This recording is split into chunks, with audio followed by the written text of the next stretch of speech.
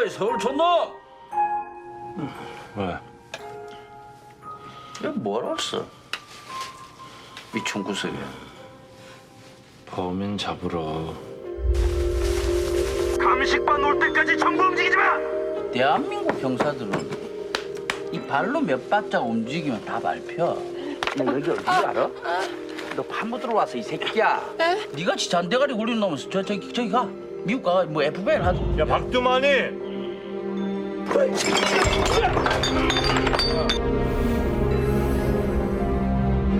모두 8명의 부녀자가 폭행당한 채 숨져서 주민들이 불안해하고 있습니다. 살해당한 사건은 아직 범인이 잡히지 않고 있습니다.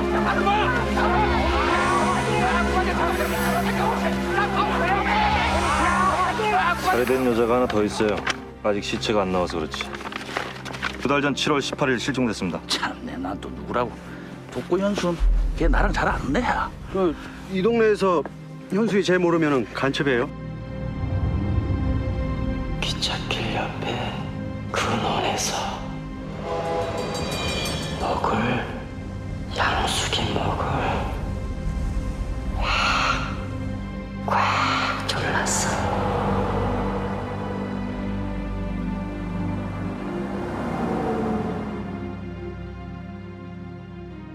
Hello, everyone, and welcome to yet another episode of our podcast, Heroic Purgatory, an Asian cinema podcast. And I just realized I said podcast twice there, but that's okay.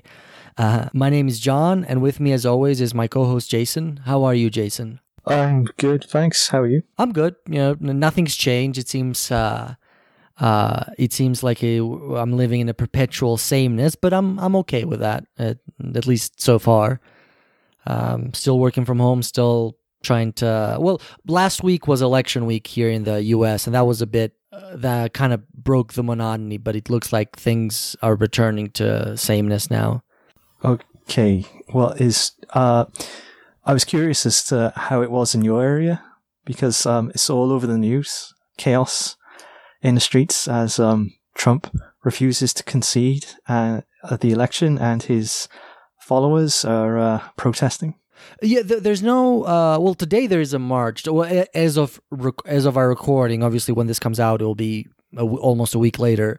But today there's a march. But usually, it has been relatively. There hasn't been any riots or anything. There was a celebration on last Saturday, and today it's a planned march that's happening in Washington D.C. But as far as I'm following, there's nothing to suggest that things are getting out of control in the streets. And there wasn't even that first week. It was chaotic, and if you look on the news as they were counting, but at least as far as being able to walk outside and all that, it's been fine as far as I can tell.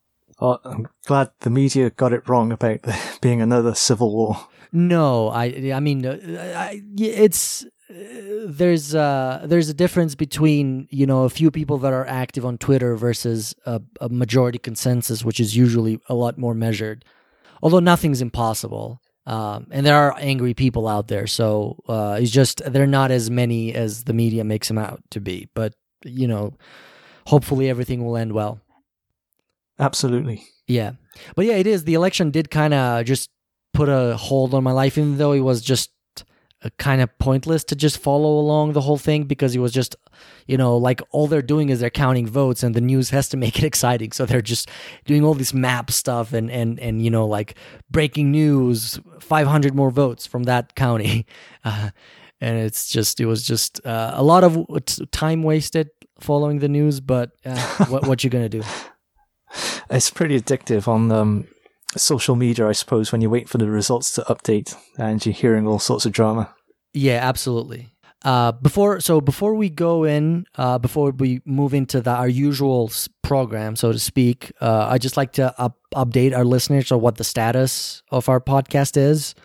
We talked a little bit, me and Jason, about this, and we're just gonna to kind of bring out our schedule a little bit. So we haven't mentioned this throughout the episodes except the very first episode, but our initial plan was to split the podcast in seasons, and the first season was what we defined as gateway films. That is, films that are accessible to a Western audience. And that's why the films that we've picked so far, including the one today and including the one that we're going to do next week, probably, are films that are fairly popular and that can ease someone into Asian cinema. And that's our first season. Today is the 7th episode of that run, and next week will be the last one. So the first season will only be 8 episodes long, and after that we will do a Christmas special, which we have not decided exactly what it will be, what film we'll cover, if it'll be just one, or what formal discussion we'll take. But then that will be the end of the first season, and then when we start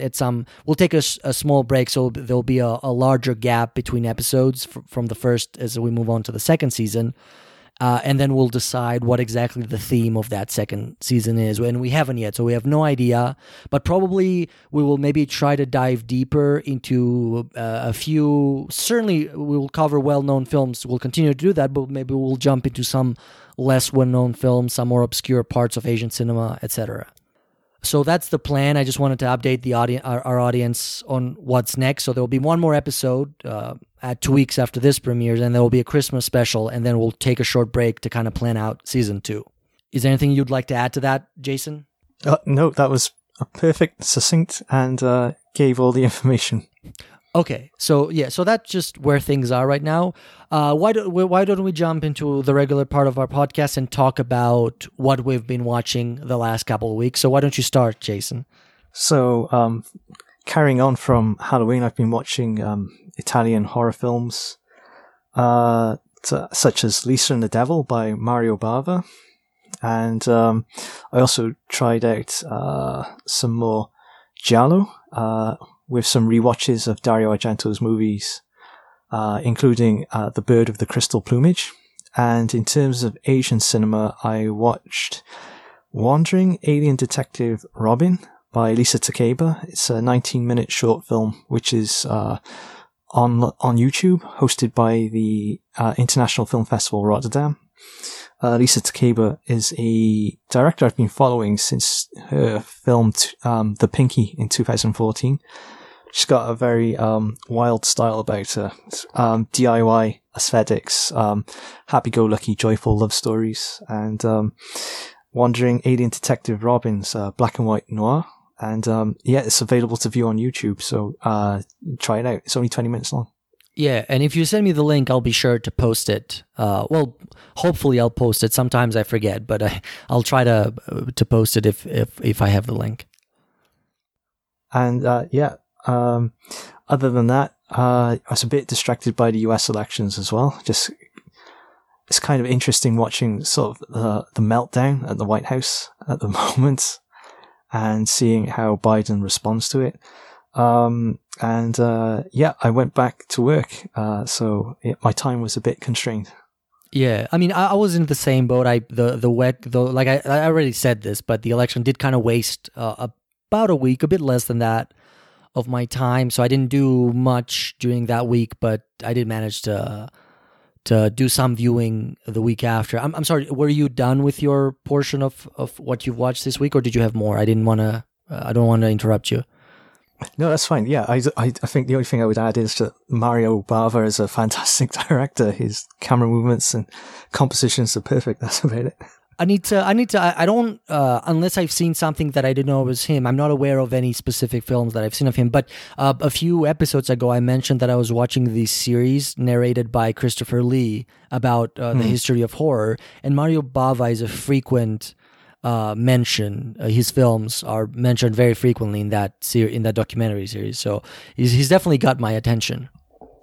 Yeah, you should definitely check out some of his films. Black Sunday, Black Sabbath. There are a couple of giallos. I can't think of the names of them, but Mario Bava is like, he helped define the sort of giallo style. He helped move Italian horror away from the sort of who's that? Roger Corman style of Gothic horror. I've seen more Roger Corman films. That's certainly true. and I quite like him. He has some surprising names in there, titles that you wouldn't think are Roger. I mean, he's known mostly for his wacky horror and special effects films, but he was a very diverse filmmaker. He produced a lot of, and even directed a lot of films that you wouldn't think it was him. Yeah, he's worked with some great actors like Jack Nicholson and Robert De Niro. Yeah, and William Shatner. Yeah. Okay. I don't know if you've seen The Intruder. I haven't. I've heard of it. That's a fantastic film. It's a very low budget. Oh, is that the Trump-like figure? Yeah, but yeah, I think that might be the closest way to describe him. Yeah. Made in 1962 about integration, about this mysterious figure that wanders into a small town and tries to rise up the entire town to sort of deny integration. I mean, the story is certainly good. The ending was criticized, and I agree the ending feels rushed, and that the reason behind that is that it was rushed. They had to finish it quickly.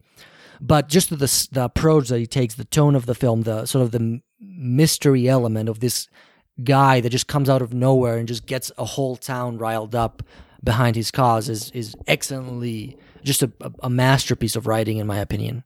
Yeah, the reason I know it is because it did the rounds on Twitter a couple of years ago when people were making the comparisons between William Shatner's character and Trump. So it got my attention. The comparison is certainly there. The similarities are certainly there. I think I have a hard time articulating that, but the sort of I forget the name of the character played by William Shatner, but he's just he's not necessarily tapping into a campaign of misinformation. He's just exploiting a much more basal instinct of the population, which was racism at the time. Whereas I think the reason behind the current politics, I think they're a lot more complicated. I always dislike when people try to boil it down to a very simple reason. Trump won because of this, or Trump lost because of that. It's just politics are a lot more complicated than people often present on TV because they have to keep an audience. But anyway, and a healthy dose of racism. Yeah, well, I mean that's certainly an element, but yeah, as you said, misinformation. Yeah. And media manipulation, and the public have a very short memory attention span. That's true, and I think it is. I'm going to say this, and maybe hopefully because we're not a politics podcast, we're a film podcast. Although, of course, art is definitely involved in politics, so we cannot completely ignore them. But I think the problem with politics, and this has always been the case, it's not something new, is that the job of a politician is to govern.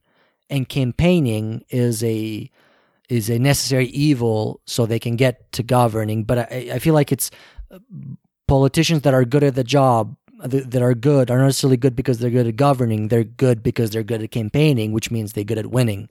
And I think that's a fundamental problem with sort of the current state of democracy. Let's just put it very broadly like that. And, it's just, you have to state whether it is serious issues, real issues, or fake issues. You have to state them in a way that is attractive to people. And the person who makes more, it's not the person who makes more sense that wins the affection of the people. It's a person who states whatever they are stating in the most attractive and sometimes most manipulative, because that's part of attraction, that's part of gaining followers, and the most simple way sometimes. And real world problems are not simple. Problems are complicated. They're complicated problems with complicated solutions. And I think that need to simplify and make things attractive to sort of a mass audience is what I think is a very serious problem in politics. Absolutely, and it's one exacerbated by the media, which constantly demands bombast to keep viewing figures high. Exactly. Yeah. Anyway, so of course we can and of course our episode today, when we get to it, also has to do with politics. So this may arise again, but for now, let's just try to move back into movies, and then we'll bring this up when it becomes relevant again. And our audience has to forgive us because we don't want to do this, but of course it's been part of our lives for the last week and a half, so it's impossible to not talk about it. It's like even if you want not to talk about it, it just comes up. So you just cannot escape it. Yeah, and it's it is what it is. to quote Joe Pesci. I think Donald Trump said something similar as Yeah, well. well, Joe Pesci said it first in The Irishman. And Joe Pesci said it best. Yeah. It's such a simple line, but it was so effective in that film. That was a great film. Feel free to cut any of that out. No, I'm going to leave it. It's fine. They can fast forward is always an option in podcast players. Okay. So, I'll quickly go over what I said. So I did, even though Halloween is over, the month of October, which is the horror month, I did manage to sneak another horror film that I hadn't seen, and it's the first film of the Phantasm series. Oh, okay, yeah. I hadn't seen it. I actually, to be honest, I didn't even know it existed. I didn't even know it was a popular franchise that had many films. I thought it would be a cheap, a bad horror film from the 80s. Well, this was 79, but close enough. I was surprised at how much I enjoyed it. I thought the technically was very well done. It has minimal dialogue, and I think the visual presentation of the film was great. And of course, horror is known for that, for pioneering in visual techniques. I think the story was a bit lackluster. It failed to do what a horror film should do and scare me. Like the main villain, I didn't find him scared at all. Of course, he's become sort of iconic, the tall man, as they call him. But I don't know. As far as I'm concerned, I didn't find him that compelling. And the story, like I said, was a bit lackluster and it didn't make much sense. But I think the atmosphere and the mood of the film kind of was enough to draw me in. And I guess that's enough for this kind of film. The story doesn't necessarily have to be top notch as long as the feeling around it is adequate.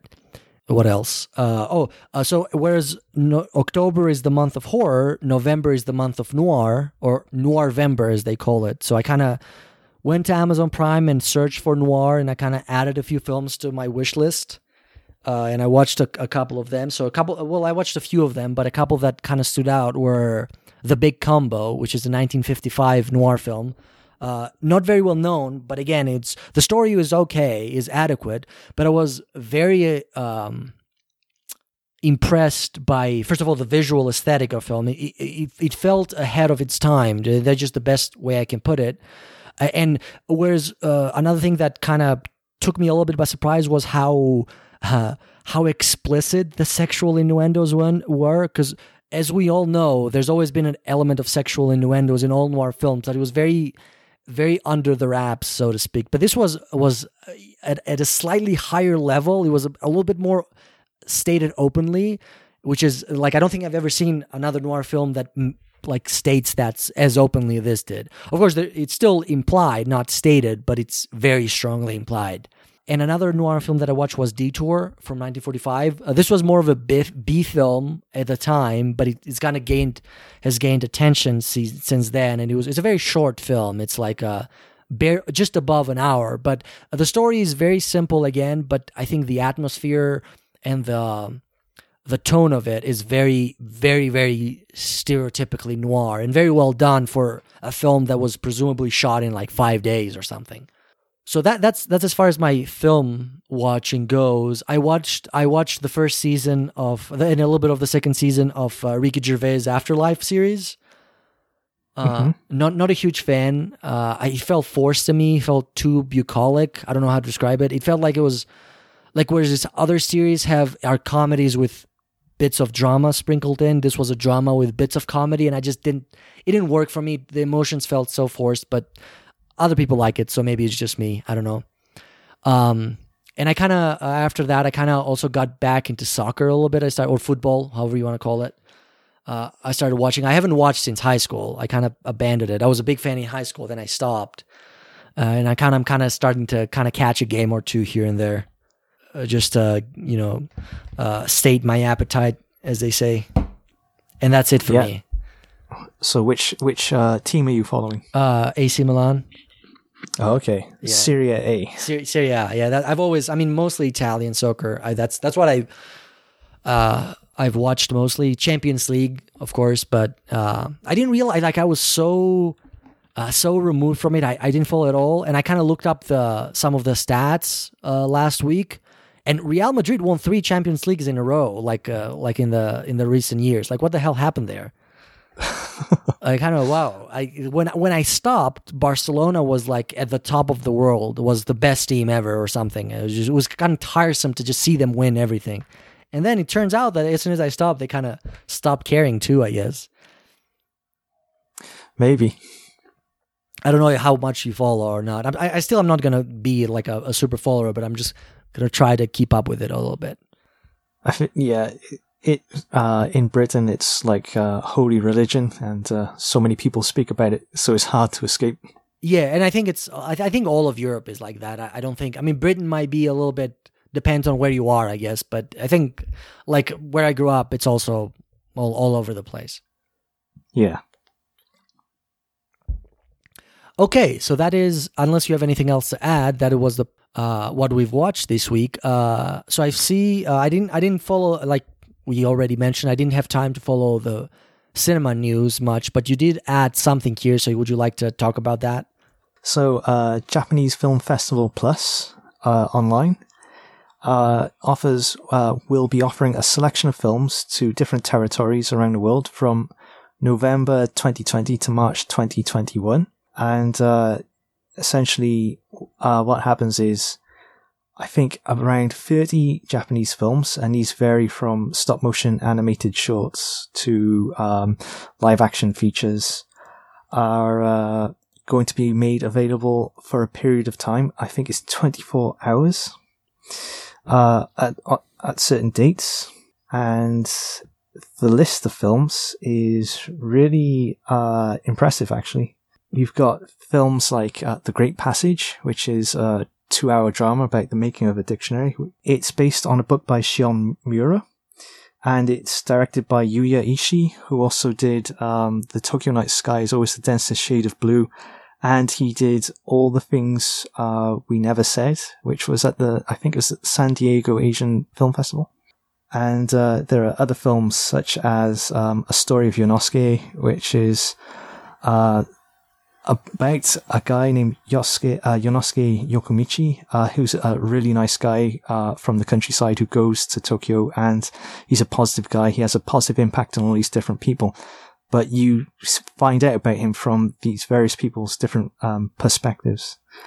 And then you've got stop motion animation like Gon the Little Fox, which is a historical drama about a fox who interacts with a human. And it's a tragic tale which tells story of like the animal world and the human world like trying to communicate but failing. And we've got Little Spider Girl, which is like more in the traditional anime vein, like supernatural creatures and big action. So these films are available online, free to watch, I believe. And the territories that are covered run from Philippines, Malaysia, Thailand to South Korea, United States, Germany, Italy, Spain, but they don't cover the UK or Japan. So if you want to find out more, just go to watch.jff.jpf.go.jp and you can find out more about the films and when they're going to be screened. In previous editions, they've been free. I've mentioned them before, with the Music Lab movies, that like 30-minute shorts. I'm assuming they're going to be free to view. There's no mention of any cost. Okay. But obviously, people should be very much aware and check all the details. Yeah, and be sure to follow our Twitter, the Heroic Purgatory podcast Twitter, because Jason has been very active in that, and he's always updating with new information and new events or films that are released or DVDs and Blu-rays and festivals like this. So there's a lot to gain from following that, and of course following Jason's personal Twitter as well. I would say follow mine as well, but I'm not really doing anything there, so I would appreciate that you're follow, but you're not going to benefit that much from it. So there's that. But yeah, but also check our website if you're so inclined, and we'll have that information there too. Okay. Yep. By the time this podcast is released, the festival should be underway. So yeah, if you have any positive experiences with the festival, any films you like, feel free to let us know via Twitter or the website. Yeah, that's a great suggestion. Okay, so I think that was it for our pre-show before we jumped into the main film, which I just realized I forgot to mention it in the introduction of the show, but that's okay, I guess. So the film that we're talking about today is Bong Joon-ho's, make sure I pronounce his name correctly, sophomore feature, Memories of Murder, released in 2003. So as always, Jason, why don't you summarize the plot for us?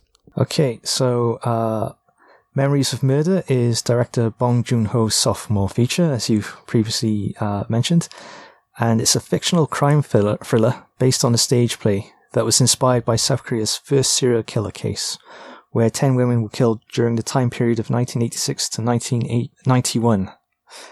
The film starts in October 1986 with the discovery of a woman's body in a drainage ditch outside of a small village in Korea's, forgive my pronunciation, Gyeonggi province. Evidence shows she was raped and strangled with her own stockings.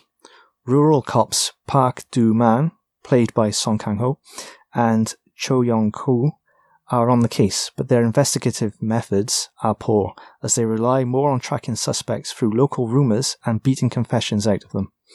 Help arrives in the form of Seo Tae-yoon, a younger but more experienced detective from Seoul, who trusts in forensics and research. However, their differing techniques and a series of investigative dead ends puts them repeatedly in conflict and, as the case grinds on, the killings continue, leading the police to pursue increasingly desperate measures to catch the culprit. All right, Jason, thank you very much for that summary. So why don't you tell us when was the first time you saw this film and what did you think of it? So the first time I saw it was on BBC 4 in the early 2000s when I was in high school. And I thought it was a brilliant movie. I remember just being really emotional at the end and telling my mother about it. And ever since then, I've told people that this is a brilliant movie. It's Bong Joon-ho's best. And when Parasite came out, I continued that message, repeating that message. I can't believe what you're saying because I did exactly the same thing. I'm jumping the gun a little bit here, but that was whenever someone praised Parasite so much, and I'd say it's maybe, I mean, it's great. Don't get me wrong. Parasite is a good film, and we did mention it a bit last time, I guess, but it's maybe his third better film. Like, check out Memories of Murder, please, because that is just so brilliant. What would you say his second greatest film is? I mean, that's a bit contested. I think everybody would agree that Memories of Murder is his best, but I would say, in my opinion, that his second best is Mother. Okay, yeah, I think I'd agree with that. Yeah, I think that film is, even Memories of Murder is universally loved. Mother is was well received, but I think a little bit forgotten, especially because immediately after that, he kind of went to Hollywood and I think Mother was that at a weird time in his career as he was transitioning to Hollywood that I think was a little bit overshadowed. But I think Mother is just a very, very underrated. Well, not underrated because it's well received, but I think maybe does not receive the attention it deserves. But I would put it as my estimation, it's his second best. I think Mother is the only film that I've actually reviewed on my blog. Oh, how did you characterize it? I'd have to go back and read the review. That's fine. It's, I think Memories of Murder was probably his breakout film, especially in the UK. And following that, The Host got wide release, and it was shown on movie channels. And after that, it was only really Snowpiercer and Parasite. Yeah, absolutely. In fact, I would say The Host, of course, a good film. Again, not to bash it, but I would say I feel about The Host kind of like the opposite. My emotions are sort of diametrically opposite to what I feel about The Mother. I feel like The Host received a little bit more attention than it deserved. It's certainly in my circles and the online circles that I frequent, that seemed to be his most popular movie, or at least his most popular Korean movie before Parasite. And I was a little bit puzzled by that because I didn't think he was that meritorious. Is that even a word? I'm sticking with it. anyway. Meritorious. But yeah, that was, of course, I enjoy The Host and I've seen it multiple times, but it seemed to me that it maybe, and of course it's easier to sell, so I get that. I get why it would be, it's a monster movie, it has special effects and all that, so I get why it would be the most popular. But maybe, I think if I could just flip the attention that The Host received and give it to Mother and vice versa, then I would be able to go to sleep happy. I suppose, like, in a decade's time, people will be on Twitter saying the exact same thing. That Mother's, its presence would be much more greatly appreciated. Yeah, I mean, hopefully, who knows? Of course, it seems like, it's possible, like, after the success of Parasite, people have kind of gone back. And the film that we're discussing today, Memories of Murder, is receiving a theatrical re-release. I'm not sure if that made it UK or not. Yeah, it is. It has, but unfortunately, cinemas are closed. Yeah, due to COVID-19. So it's very limited, but it also made a Blu-ray re-release. I'm pretty sure. It's a 4K release, isn't 4K release, yes. And I don't think Mother is getting the same treatment, although it could potentially just be coming up next. Like maybe they're just going sequentially, one film at a time. They skipped his first film, of course, which I understand. Have you seen Bong's first film, Barking Dogs Never Bite? No, I've only read about it. It is an interesting film. It's about it's a little bit complicated to summarize because if I remember it correctly, and this is the one Bong film that I've only seen once. It's good, but I wouldn't say somewhat forgettable. And I remember one plot element. There are multiple plot lines that sort of converged around the same characters. But I remember distinctly one plot line is about disappearing dogs, whom the main characters suspect there's someone who's eating them. Okay. There's a janitor who's like capturing like the neighborhood dogs and cooking them. It's sort of a comedy drama kind of thing. Again, enjoyable, but somewhat forgettable compared to what the director would go on to do next. Yeah. Okay, so let me just quickly, before we get derailed anymore, give a quick summary of my experience with this film. Like you, I watched it in high school, and like you, I thought it was brilliant, and that's just as succinctly as I can put it. I've seen this film multiple times since then. It's one of my favorites, and it's one of those films that I revisit, if not once a year, at least once every couple of years. Okay, I haven't watched it in more than a decade, so it was nice to revisit it. Yeah, I think, and I definitely watched it. I watched it a couple of times, around the Oscars when Parasite won, because I just kind of wanted to remind myself of it as Parasite was kind of making the news. I wrote a review to kind of relate it, but not quite. I wrote a review about Parasite in Viz Cinema, and of course it was very a very positive review. But my one complaint about Parasite was that it was not very nuanced. I thought it was too heavy-handed. I compared it to Akira Kurosawa's High and Low. I'm not sure if you've seen that film. I don't think I have. Yeah, so I don't know if I put this in the review, but I would go as far as to call it a loose remake of High and Low, a very, very loose remake of High and Low, because they have similar plot lines, they have some sort of similar structure, and they also have sort of similar in a visual aesthetic that sort of like High and Low does the same thing, where height is a metaphor for class. Like the height, the vertical position in the city that they live is a metaphor for class, which Parasite does the same thing.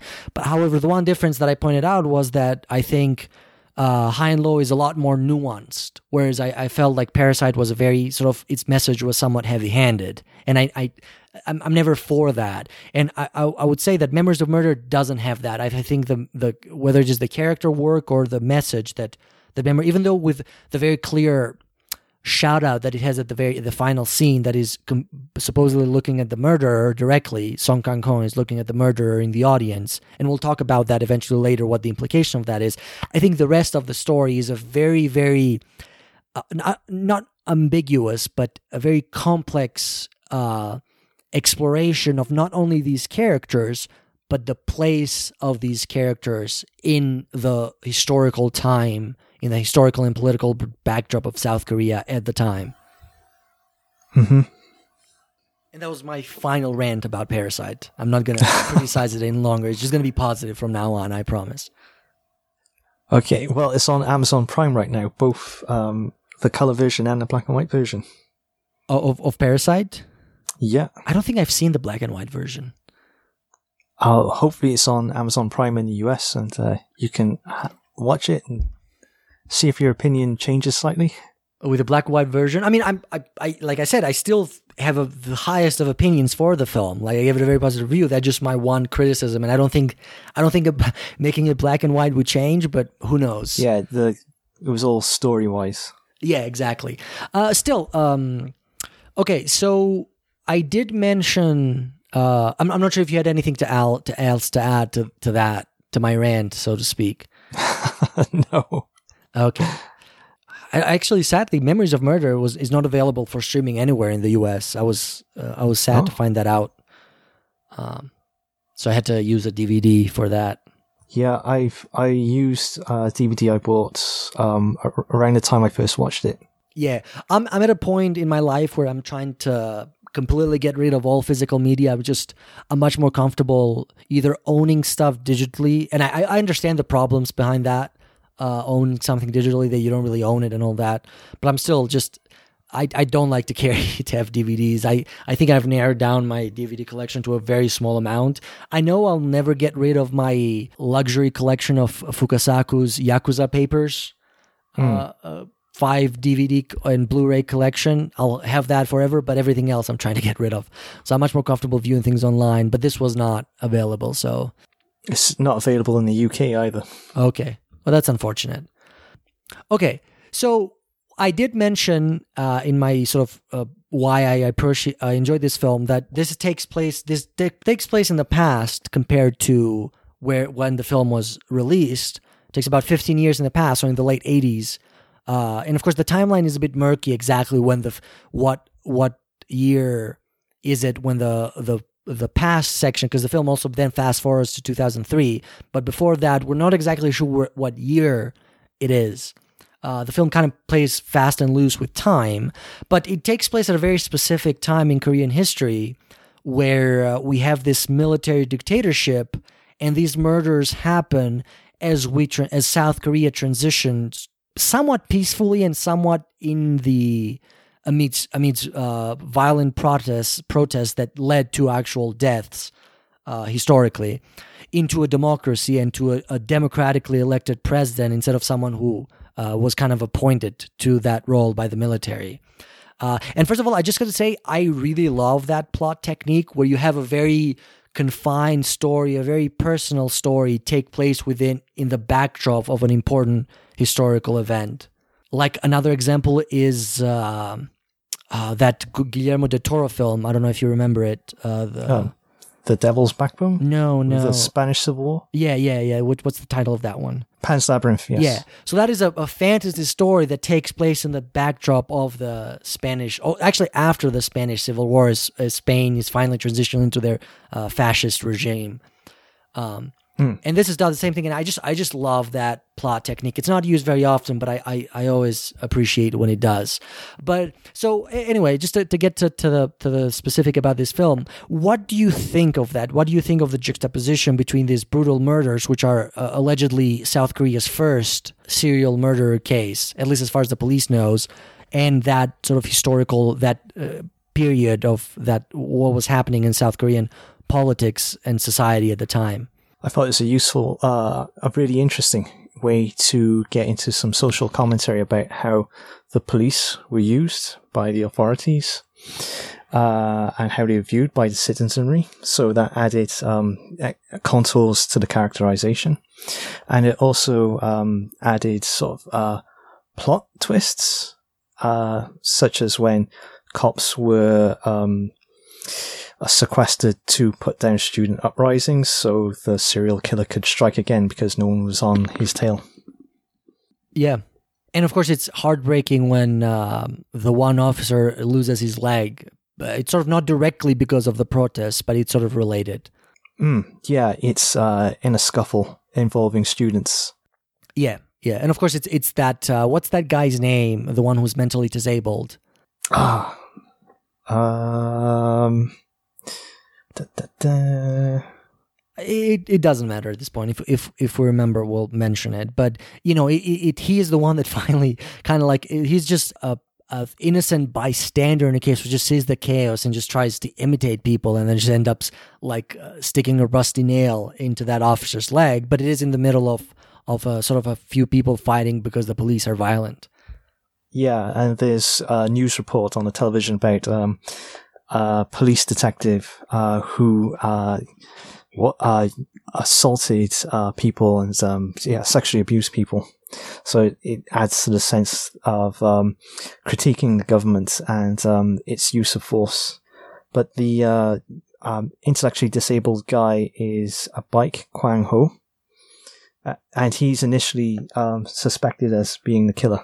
Yes, and I thought to kind of follow up on what you mentioned about the police, I thought it's a very interesting parallel or metaphor, if you want to call it, that I think it's safe to say that in this film we identify with the police and we even sympathize with them. You might not agree with what they do, but you sort of you for the most of the film you see things from their perspective, and you really want them to catch the murderer because you've seen these terrible atrocities that are being committed by this one person, presumably to these women.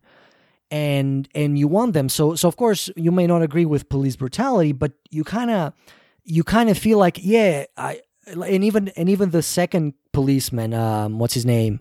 Cho Yong-koo. No, I mean the new guy that comes from the city. Oh, from Seoul. Seo Tae-yoon. Seo Tae-yoon. At first he is very against what the Song Kang-ho's character is doing in terms of planting evidence and beating guys, but even he in the end says, we just need a confession. He says, I'll just beat him up, and in the end he tries to kill him. So I feel like the audience, he's most closer to the audience in this respect, because he's like the audience comes from a faraway place into this new environment, trying to understand this new place and these new characters. And I feel like he represents the audience in that he may not necessarily agree with the brutality and the beatings, for example, and the torture, but in the end, he just wants to get it done. We just finally want to see the murderer caught, and that's like you kind of feel for that moment that the police is using these extreme means for a good cause, and I think that's a great parallel to any kind of dictatorship. I'm sure at any dictatorship that have committed terrible atrocities, there are some people, and maybe even the people at the top, that think that this is just a necessary evil that they have to commit for the better, the greater good. The greater good. I was blanking on that phrase. It's all about the greater good. The greater good. How can this be for the greater good? The greater good. How can this be for the greater good? The greater good. Shut it! And like for example in South Korea, the military dictatorship was there because there was an imminent, at least in the eyes of many people, there was an imminent attack from the communists in the north, and maybe even from China in the west. So that, like, whatever they did, the tortures that because that's one thing that the military dictatorship was known for like torturing a lot of their citizens that they were perceived as traitors or enemies of the state.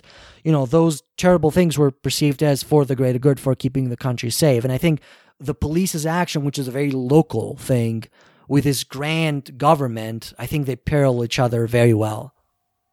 Yeah, I think it's also a testament to the acting as well, that we feel like they are sympathetic throughout the movie, because there's the tonal shifts that Bong Joon-ho uses, lots of comedy, to sort of lessen the impact of the violence, I suppose, and we actually feel. It almost feels like we're in the struggle with them to catch the serial killer, who is depicted as just a horrendous person. Oh yeah, absolutely. And the fact that we are so removed and we never get closure in the end just makes him even more horrendous than what he might be in real life. Yeah, they're apart from Cho Yong-koo, who's continually drop kicking people. Yeah. yeah, the other cops, they have some positive qualities to them. And I suppose Cho Yong-koo is probably like representative of the worst aspects, the more violent tendencies of the dictatorship. But even he is likable at some point, because I think the film makes it very clear without being too heavy-handed about it, that he was just, there's nothing else that he can do. This is his only value. He was not particularly smart. He's not particularly good at any other job. And, that just, he can be a heavy, and, the system is exploiting that element of his personality. And you in the end, you feel for him, because he's not going to be able to do anything else after he loses his leg. Yeah. I think if Bong Joon-ho states that he represents Korea in the 80s, which is ignorant and masculine. And so to your point that Sei Tae-yoon, the cop from Seoul, is provides the audience its perspective. That's absolutely true, because he's closer to what we think of as a detective, as opposed to like the bumbling cops in the countryside. Yeah, and speaking of the acting, I have to say, Song Kang-ho, I mean, it's overstating it, but Song Kang-ho is such a great actor. There are some genuinely funny moments in this film that are almost entirely due to him. He is one of the few actors that I know that just, and not just in this film, just looking at his whole career, that can just switch so effortlessly between drama and comedy. He has such a wide range. It's not just that, because there are a lot of actors who can do comedy, but he is genuinely funny in his comedies. He does not need to rely on a funny script, although that certainly helps. He can just his physical comedy. He's so good at it that he can just genuinely carry the comedy in a scene that some other actor would probably not be able to do. And at the same time, he can also really do that heavy drama that is required in a film like this or in any other film that he's done. Well, watching the extras on the DVD I've got, seems like there was a lot of improvisation on the set, and he could read a line in multiple ways, and Bong Joon-ho would take the most effective line reading. And when you see this process, there's a lot of laughter as he's making one-liners out of what might ordinarily be boring bits of dialogue. Yeah, absolutely. I think he's brilliant, and he has. I mean, I don't know if you would agree with this or not, but he has that kind of goofy face about him that you think big, broad grin and expressive eyes. Yeah, and you think that's a perfect fit for the comedy, and then you're surprised when he can actually do drama so well. He can do anger. He's one of the most versatile actors in the world. The only one, I mean, I'm sure there are others, but another one that I can sort of think of that can have the same range is Bryan Cranston. Okay.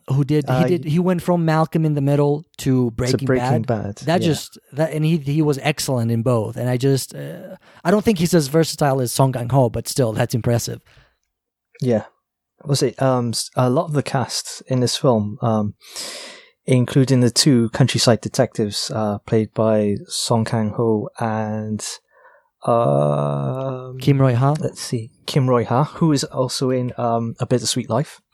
Yeah. Generally, after you've watched Korean cinema enough, you kind of start to recognize his faces, because it's at least at this time period in the early 2000s, it wasn't that big of an industry, so the same actors are kind of recycled in movie after movie after movie.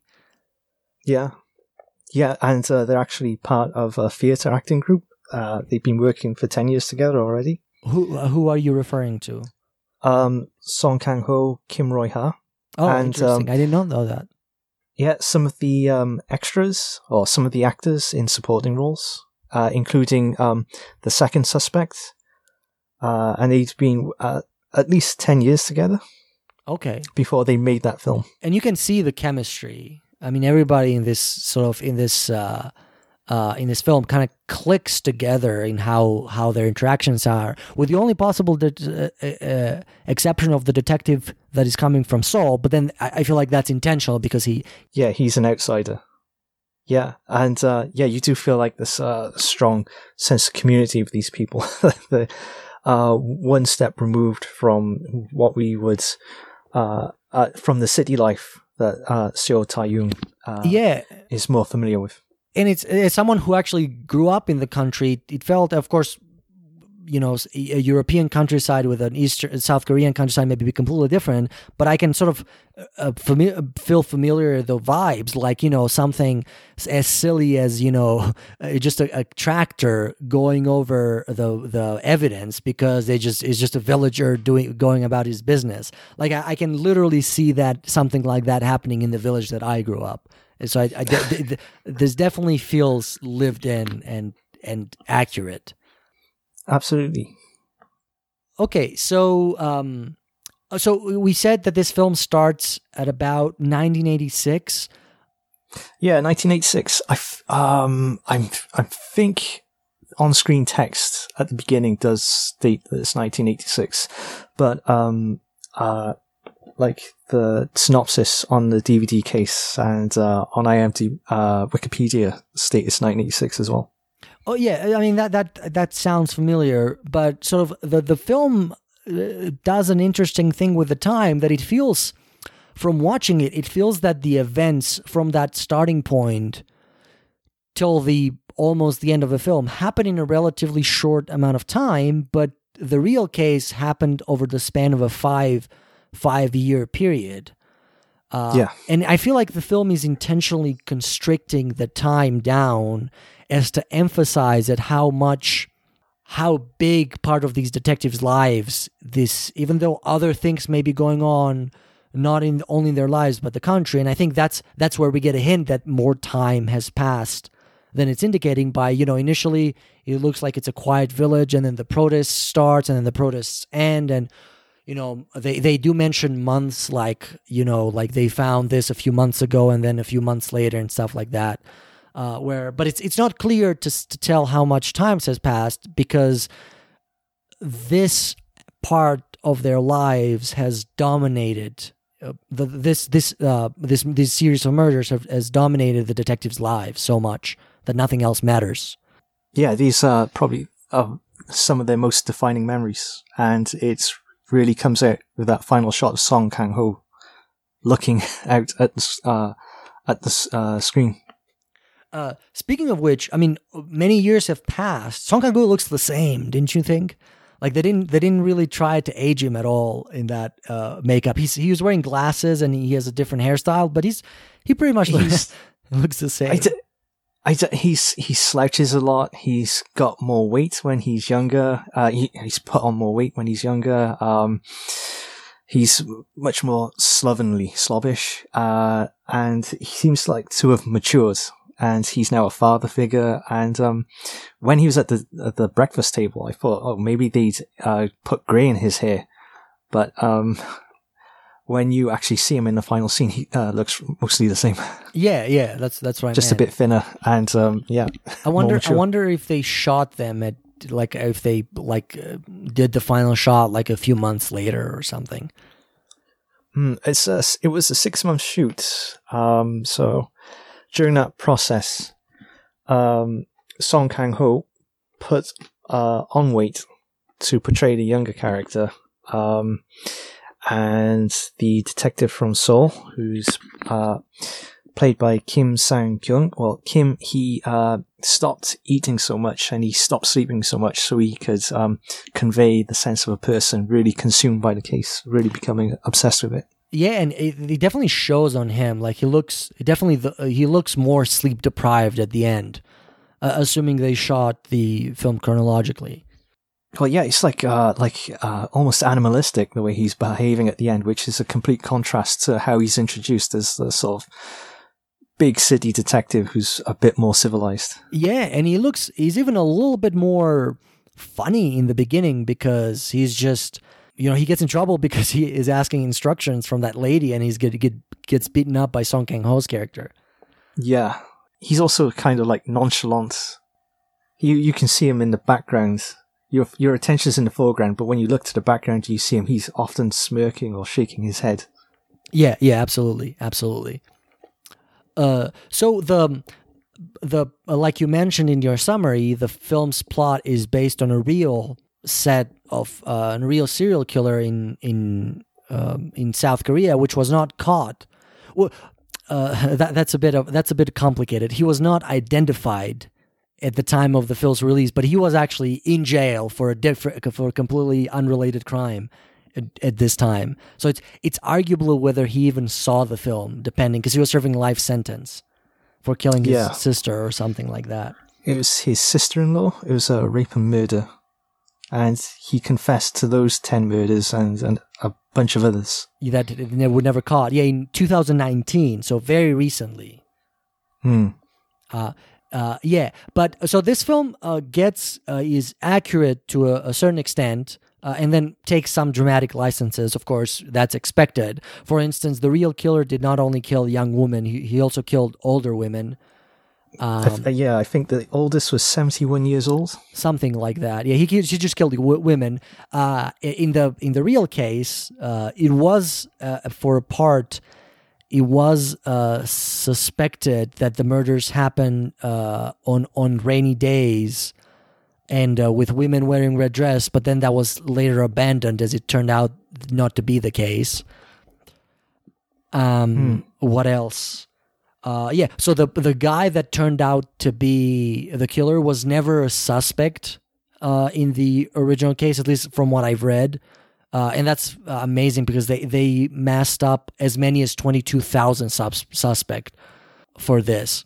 And another, so the film, the manner of crimes, the film it portrays accurately. One thing that, as far as I can read, did not really happen was that the police devoted a lot of resources into catching this, into stopping this crime. So it's unlikely that there was a shortage of men, like it's portrayed on the movie. Yeah, that's probably a specific political critique.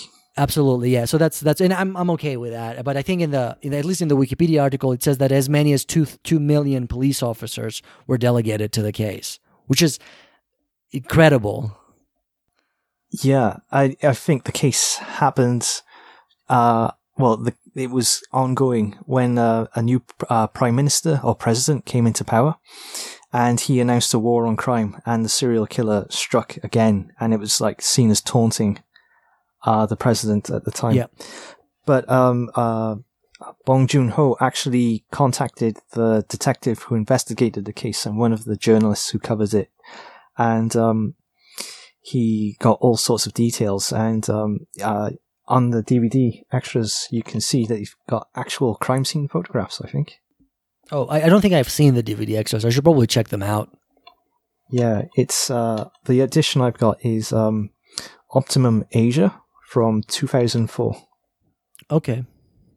So yeah, it's a source of a lot of information. Yeah, that's great. I'll see if I can find them on YouTube too, because that would be great. That's a great research resource. It's only about a 5-minute interview, but you can see a young Bong Joon-ho, and you can find out background on the film. Yeah. So, I mean, what do you make? What statement do you think Bong Joon-ho is making with that final shot? So, 2 questions. What statement do you think he's making with that final shot? And what statement do you think he's making with the phrase that is kind of like the last line of the film where he asks that little girl, what is he like? And he just says, he was just ordinary. I think I take the common view, which is that he's searching, like it's a way of searching the audience. Like throughout the film, he says he's got eyes, like he relies on his eyes to be able to tell who the suspect is, and it's kind of like challenging the audience. Like, is the person next to us, could they possibly be a murderer? And perhaps it's an indictment of the way men treat women, in the sense that throughout the film, the female characters are really sidelined. I did write that down in my personal note that I think I'm not sure what to make of it, but I did find it interesting that the most of the film is a bunch of men investigating crimes on women. It's like, I think it's one of two things that I felt were most revealing. Was one where you had I think it was an autopsy, which immediately cut to meat on a grill. Yeah, which is some of like those cuts are very, very unusual. But it's kind of like the sense that, like, for these guys, like, women are little more than meat, I suppose, that they're not taking them seriously. And that's emphasized with the female police officer, who's the one who creates a lot of really great leads. Yeah, and she is still getting coffee for everybody. Yeah, they dismiss her. Throughout the whole time. And even at some point, just to come a hammer on the metaphor, she's used as literal bait. Yeah. Which was actually done. That was one thing that the film represented accurately. That was actually done in the real case. Okay. So to get back to sort of the original statement that you made about Song Kang-ho looking at the audience with his, I want to use the phrase signature stare, as he mentioned it multiple times in the film. But I've read that and I kind of agree with it, but it's also, I think it's maybe intentionally contradictory, because that ability of his is intentionally made fun of in the film multiple times, and I've always took it to represent kind of, again, paralleling the South Koreans government at the time. They would just grab anyone who looked, I'm doing quotes with my hands, looked like a dissident, and then put them in a jail for, years at a time, and torture them with no real evidence other than they were suspected to be enemies and communist sympathizers and whatnot. And sort of that self-prescribed ability that he has, always took it to sort of represent that, and that is intentionally ridiculed in the film until the very end when he lets go their primary suspect, because he looks at him intently for many times. Just can't. He admits that he can't tell, but then he uses that stare again to the audience, saying that I can't see you, and I'm not sure what to quite what to make of that contradiction within the film. Yeah, and just to emphasize what you said, like, you see it with the first suspect, and it's common in cases of bad policing where they'll just pick up the outsider or someone who's different and frame them. Like with regards to looking out into the audience, it's like a sense of sadness. All those years, like, the case is still unsolved, and for the audience, it will probably be a major part of their memories as well. Growing up with the first serial killer and the person still at large. So the stare evokes that feeling. Yeah, absolutely. And you can sort of see that, as Korea kind of becomes a more modernized country, from a place that didn't have serial killers, now it's a place that, it's perhaps democratic. I'm not sure where I'm going with this, but it's, it just had a huge transformation, but it also maybe that meant that it had to sacrifice some of its innocence, perhaps. I'm not sure. He went from, like, a predominantly rural community to a place with serial killers, like the U.S., for instance, which, serial killers have been around for a long time.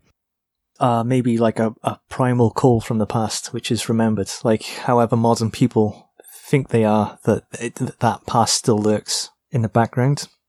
Okay, and sort of just to go back to, again, my question. So that was, so I agree with that. But then there's the other part where he asks the little girl, what did he look like? And he says she just looks ordinary. And I feel like that's a point that the film is trying to make.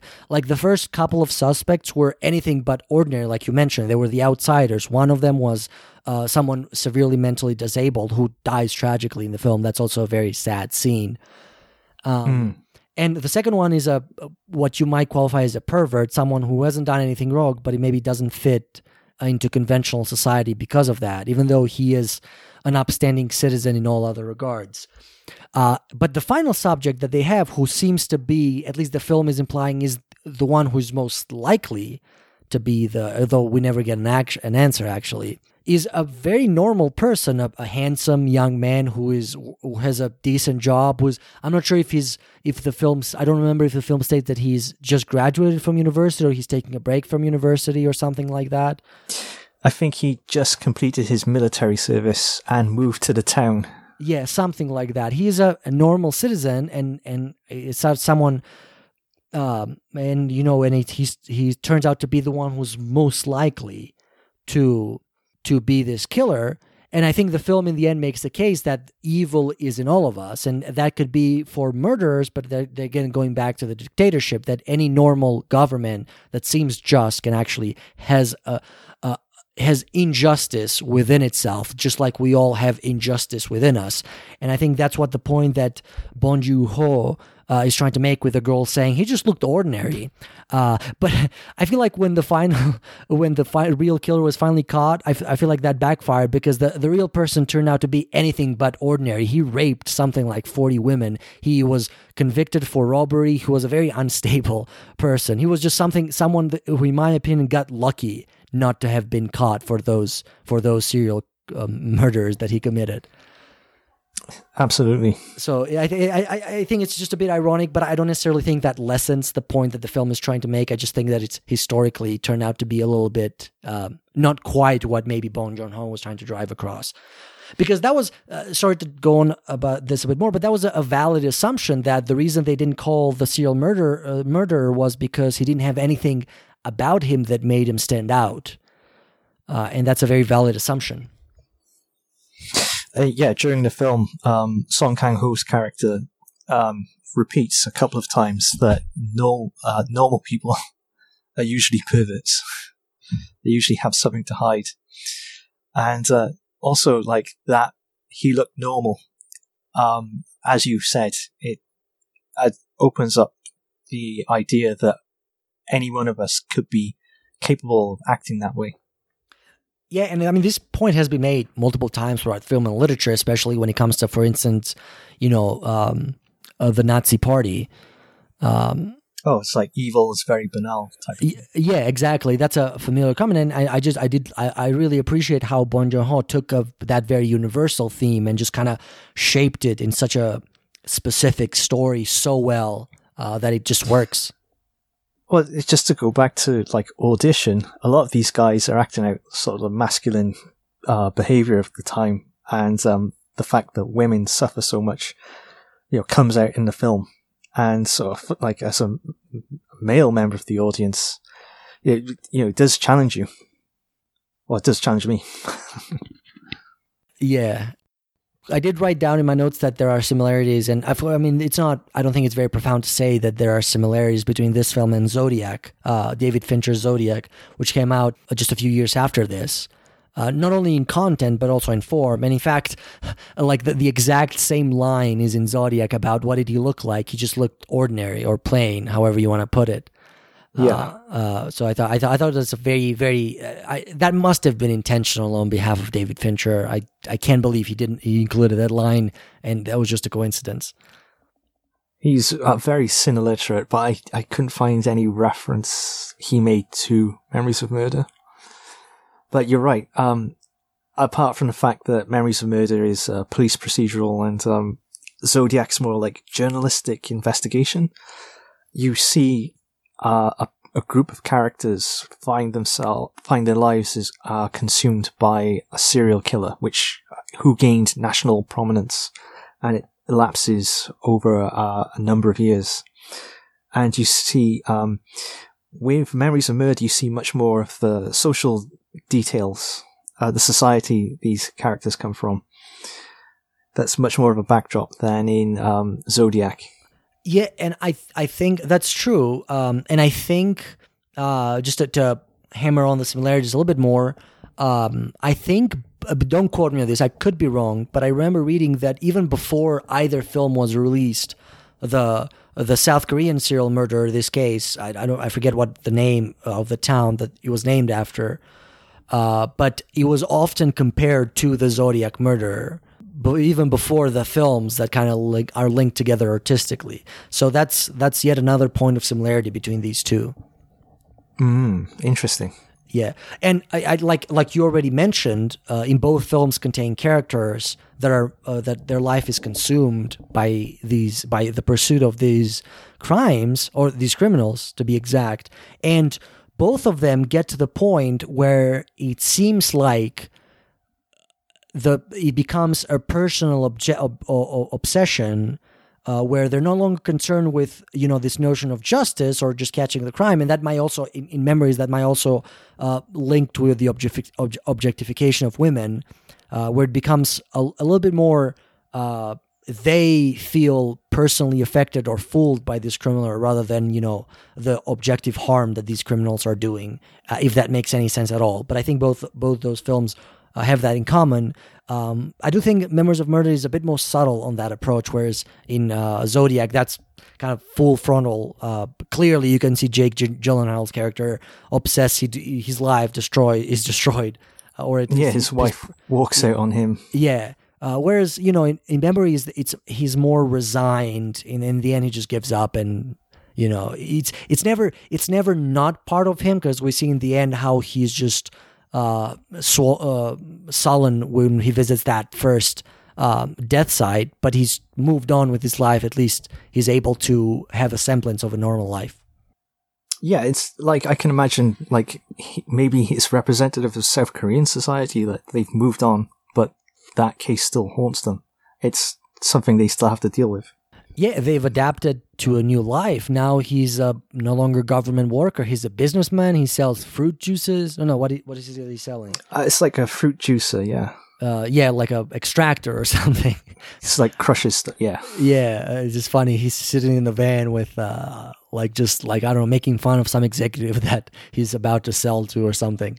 Like a very typical modern Korea, essentially just, business driven, leading the world in technology and stuff. Well, he's a complete contrast to what that country bumpkin who's full of swagger that you first meet. Yeah, absolutely. So it's like the country modernizing. Yeah, who couldn't read English, or like faked a shoe print, and now he's like has English in his labels of his product. Well, just to go back to Song Kang-ho's performance when he's giving the presentation to the prosecutor, and he's laboring over every sentence that he reads from the whiteboard. Yeah, I mean, he hasn't even, like, of course, they might not even have slides like the old overhead slides that they used to have, but he just has like a simple board with a bunch of papers hanging from it and just like flips them over. It's very funny, and you can definitely see the detective from So. He's just sitting in the back, completely bored, and even the inspector or the prosecutor, what is he? He's bored, clearly bored from that presentation. He could be like the chief. He's something like that, either the prosecutor or the chief, because there was another chief in the beginning of the movie, and then he kind of disappears later on. Yeah, I like that sequence for like the point of view shot where you get of the newspapers, and it's kind of like, oh, this guy is really intent on what the press is saying. Yeah. Even though that sort of aspect of the story gets dropped. But one of the deleted scenes, there are a number of deleted scenes from the film, and one of them shows the Seoul City cop, Detective Seo. Like, it's just before you go to 2003.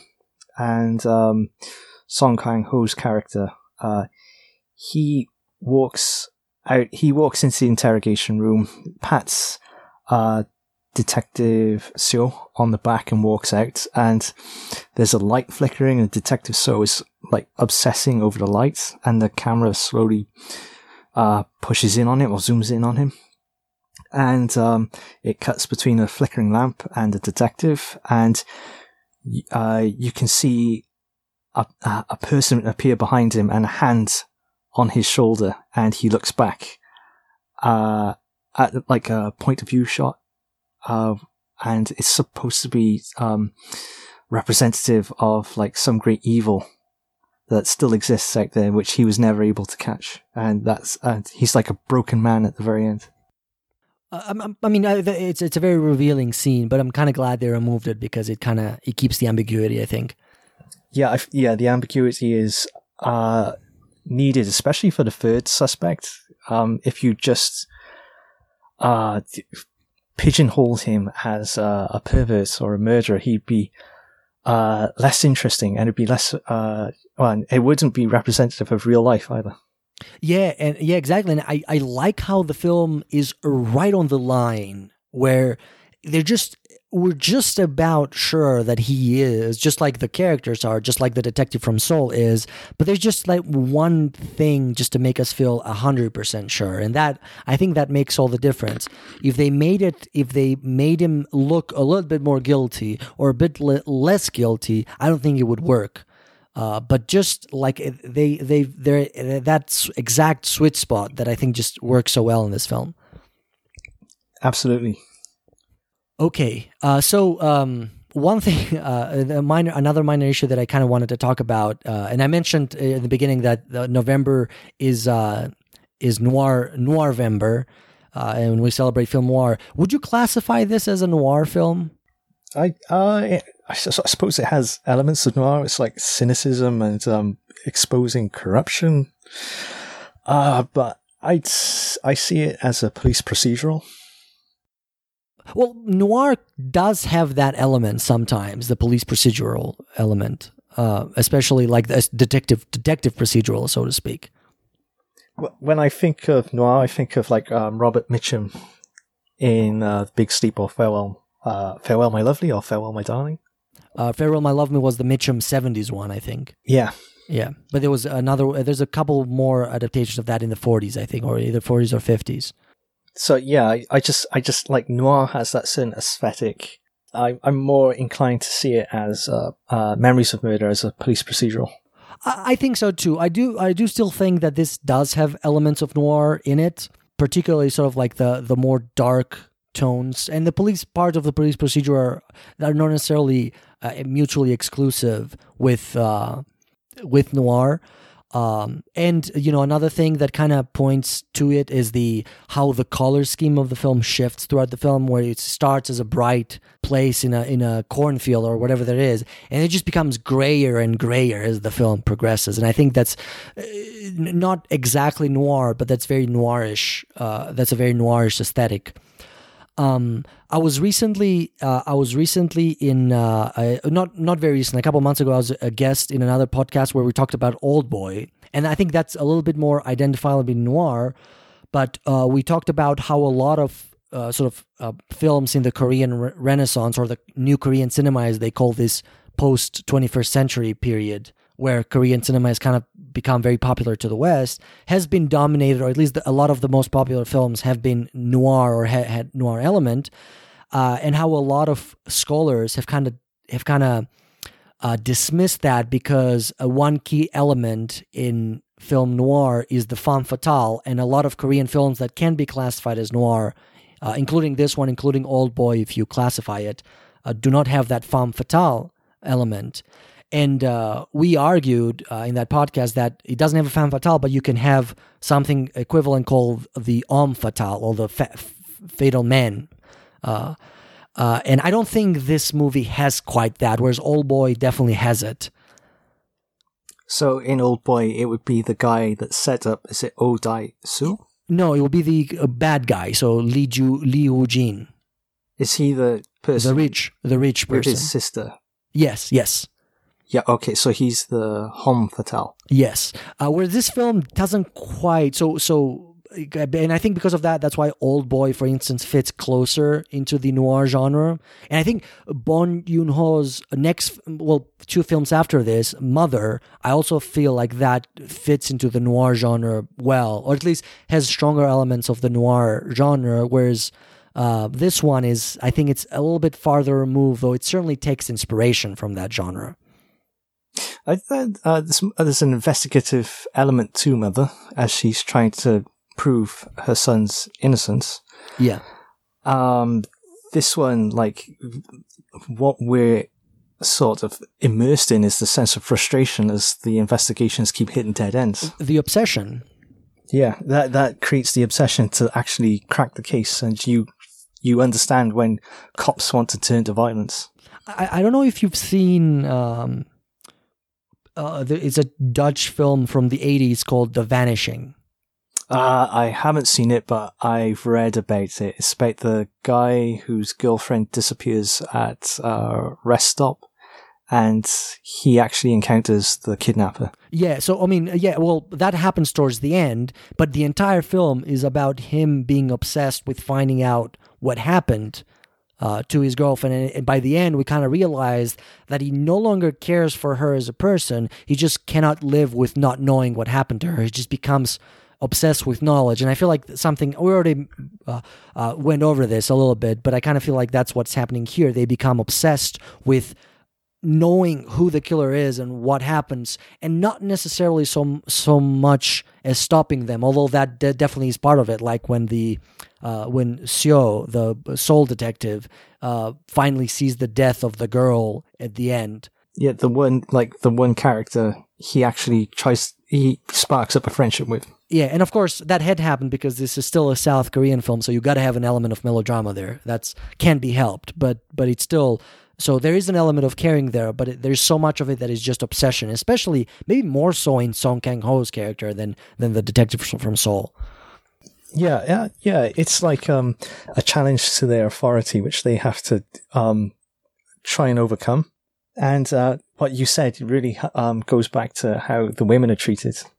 Like they're not so interested in their personal lives. It's more, I'm going to crack the case using my methods, and that competition informs a lot of the film. Yeah, and the guy who loses his leg, Detective Cho, a few times when he attacks the suspects, it's because they talk back to him. Yeah, the third suspect stands up and then he gets a flying kick. Yeah, and even because of that, and even when that fatal fight that gets him stabbed in the leg, it's because they talked back to him. It's not, they didn't do anything to arguably deserve. He wasn't even if you in a world where you accept violence as a valid interrogative technique, it's not even that many times. He feels like he's losing his authority in one way or another, and that's his response to it. And again, that's another aspect. Like you said, he's the typical representation of the 80s South Korean men, but he's also the representation of the government. And of course, there's a lot of parallels too, because often governments are the result of our collective culture and mentality. You do actually see him beating up a female protester student at some point. Yeah, he drags her he pulls her hair or something in that scene, right? Yeah, there's like a big riot going on, and he drags her away and kicks her. And the first person to speak out against detectives in general in the restaurant scene where he gets the nail in the leg is a woman. Yeah, he says they should get their dicks cut off or something like that. I think that's her line. Yeah. And even, and I think adding a little bit quite nuance, when the third suspect, the young man, what's his name? Is it Park Hae-il? Yeah, so the one who the final suspect. The handsome guy. Yeah, the handsome guy, right. Yeah. He even, like, one of his first words is also, what? You're going to beat me up like you beat up innocent people? I refuse to be all the school kids. No, you torture people. Yeah, exactly. So he is a part of the resistance in a sense. He's part of the new generation that he's protesting in that scene in his own way. So in a sense, he's identifying with the protesters outside, and we kind of get a glimpse of what the establishment feels towards them by Detective Cho's punching him and not being able to tolerate what he's actually saying, which is true. However, whether or not he is the killer, what he's saying at that moment is actually true and fair. And when the prosecutor or the chief or whatever he is says, don't hit him, he's not necessarily concerned with the guy's well-being. He just doesn't want the press to find out later. Yeah, the press are always around here. His name's Sergeant Shin Dong-chul, so he's the superior officer. Okay. Oh, yeah. Yeah, that scene where I wonder if he was a stuntman or the real actor when he kicks him and he falls off the stairs. Down the stairs. Yeah, he almost... That looked painful. That does look painful, and he almost hits his head, although I'm assuming there is some protective cushioning there. But that was... I would be impressed if that was the actual actor that did that stunt instead of a stuntman, because I guess I have to go back and look at it, but I'm pretty sure we see his face. And then I don't remember if he cuts further back or it's the same shot. So that would be impressive if it was the actor. Yeah. It's a concrete stairs and floor. and he goes down quite a few. Yeah, and he almost hits his head in the back wall. That is incredible. Okay, so is there anything else that you feel like we should discuss about the film? Any other discussion topics that we haven't delved into? I suppose the music by Taro Iwashiro was really fantastic. Yeah, it doesn't necessarily stand out, but it blends with the emotions of the film very well. And it peaks during the chase sequence where they find the second suspect in the field. Yeah, and that ending theme is also pretty poignant at the end. Yeah, moving. Yeah, it kind of... I feel like whenever he stares and then the music just kind of intensifies and he goes to a higher note, like I think it's a trumpet, I don't know, if a violin, something like that. I'm not great with identifying instruments, but I feel like that just intensifies the emotion that he has as he looks towards the audience. The music does a lot in that particular shot. Absolutely. And of course, it doesn't hurt to repeat how a wonderful actor Song Kang-ho is. No, yeah, he's a brilliant actor in this. Okay, anything else? No, that's it, I think. So I have written down here, and we can just briefly talk about it because I don't think there's much to talk about. But so this film came out in 2003, and it won a few of the top Grand Bell Awards, which is, well, Korea has several important award ceremonies, but I think this is maybe the oldest one and the most important. And it's sort of their Oscars equivalent. Although you can also make the argument that the Blue Dragons are those, because that's also an important award ceremony. And there's also the Korean Film Awards, which is also an important Korean film ceremony. They have a lot of awards that they consider important. But in the Grand Bell, this won Best Film, Best Director, and Best Actor for Song Kang-ho. And it's important to point out that the Grand Bell Awards are held in June, and this film came out, so in June of 2003 in this case. And this movie came out in the earlier part of 2003, so it was not competing with movies like Old Boy, Memories of A Tale of Two Sisters, The Tale of Two Sisters, and Spring, Summer, Fall, which came out later, and they would be celebrated in the next Grand Bell Awards. Yeah. Oh, and Wishing Stays. And what? Part of the Whispering Corridor series, Wishing Stays. Which I have not seen. I still need to visit that franchise. Yeah, it was released in a 4 DVD set. Okay. And there's a 5th movie out there as well. Okay. It's also worth pointing out, since I mentioned the awards, like 2003 was a fantastic year for Korean cinema. The films that were released that year kind of catapulted it to international attention. And that's Memories of Murder, 2003, Old Boy, 2003, A Tale of Two Sisters, 2003, and Spring, Summer, Fall, Winter, and Spring, also 2003. That's a great lineup. Yeah, and then there's other ones that are less well known but also great. So Silmido is one of them, also 2003, a great film. Save the Green Planet, a science fiction comedy. Doesn't have the same international appeal, but a very funny movie, also 2003. I think The Classic also came out in 2003. Yeah, The Classic came out in 2003. It's sort of like a romantic Korean drama. Not as popular international, but received a lot of attention in Korea. Okay. Yeah, so 2003 was just a phenomenal year for South Korean cinema. And I feel like that's the year where it kind of became clear that South Korean cinema had something. In the current scene of international cinema, I think 2003 defined South Korean cinema as near the top of the world stage. Yeah, I can see 3 or 4 of these titles which actually went into cinemas in the UK. Yeah. Which is pretty impressive. Yeah, my favorite, of course, Old Boy is my favorite film of all time, but another one which I've mentioned in this podcast before that I don't think has received as much attention as it should is Spring, Summer, Fall, Winter, and Spring, Kim Ki-duk's film. Mm-hmm. And that's another masterpiece. I think you've said you've seen it, right? Yes, Kim Ki-duk's movies were screened on British television, so Samaritan Girl, Spring, Summer, so on and so forth. Yeah. I think Bad Guy as well, and Free Iron. Those 4 were screened. So that's Spring, Summer, Fall, Winter, and Spring is a masterpiece in my opinion. It was very highly regarded in Korea, and I think it did receive theatrical release in the West. I don't know if that means UK or US or both, but it didn't get the traction in the West that I think it deserved. Yeah, it's definitely going to be one of the titles we're going to look at, is the podcast. Absolutely. And let me check. So it did win. It did get nominated for Best Foreign Film at the European Film Awards. I'm not sure if that's something that you follow. No. So the European Film Awards, they're kind of fallen down now, but they used to be considered like the Oscars of Europe. So the sort of the collective European continent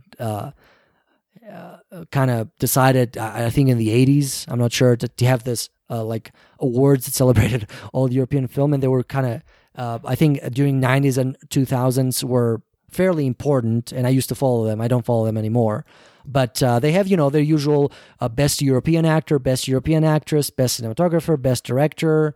Like in 2003, I'm looking right now, Lars von Trier won for Dogville. Okay. Yeah, so I mean, I think they're worth looking into. I think they've made some good choice. Like Best Film was Goodbye Lenin. I don't know if you've seen that film. Yes. On the BBC years ago. Another good film. I wouldn't call it a masterpiece, but they also have this international film category, which is for films made outside Europe. And I've got one nominee that year was Kill Bill. Which one? The first one. Oh, that's definitely the best one. Yeah. So Lost in Translation, Mystic River, Zatoichi, Takeshi Kitano's Zatoichi film. Yeah. The Barbarian Invasions, that Canadian film, which actually won. That's another good one. That's good, yeah. Yeah, but Spring, Summer, Fall, Winter, and Spring was a nominee that year, which I find it remarkable. So it did definitely, this whole detour was to point out that it did actually receive attention in the West, but not as much as some of these other films like Old Boy and Memories of Murder, and even A Tale of Two Sisters. Yeah. Okay, so I think I spent more time than I should have on that bit, but someone might find it useful. No, I'm sure, like, all of this is useful, especially if you're interested in sort of researching the history of how films are received in different territories or where they go. Absolutely. Okay, so I think that's it. Why don't you give us, do the thing that we usually do? What is, maybe let's do what letter grade would you give this film and how would you rank it in Bong Joon-ho's filmography? We kind of already did that, but let's kind of do it nice and in one contained section in the end. A letter grade, A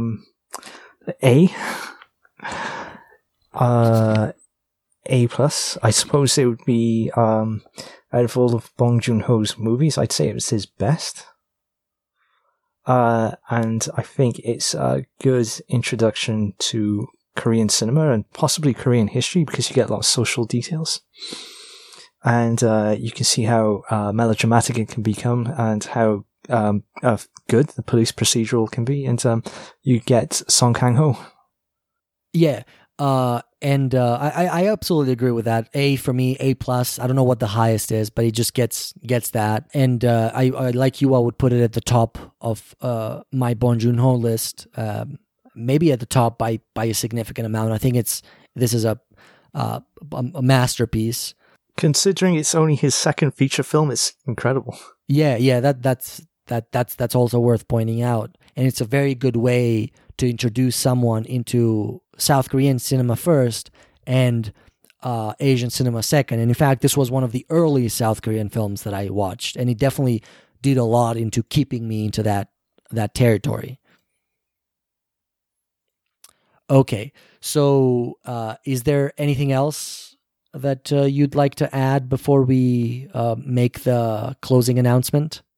Yeah, please let us know what you think, and feel free to interact with us on the website and on Twitter, and visit our blogs and look at our writing on V-Cinema. Absolutely. Make sure, if you have any comments, questions, suggestions, corrections, that's I would be very happy if we get correction for everything we say, because we don't fact check all of our statements. So be warned. So don't feel like you have to be polite. Of course, be polite, but don't be afraid to tell us when we've made mistakes. This is why I usually add a disclaimer in front of things. Yeah, that's always good practice. Okay, so that's it for this episode. Next time, our plan is to cover the Chinese film Devils on the Doorstep, directed by, if I'm pronouncing the director's name correctly, Wang Jiang. It's still tentative. We think that's the film we'll cover. It depends on if we can. Partially depends on availability. Although most likely that's the film that we'll cover next week. Until then, we hope you stay safe, have a good time, watch the movies that we discuss, and see you in a couple of weeks.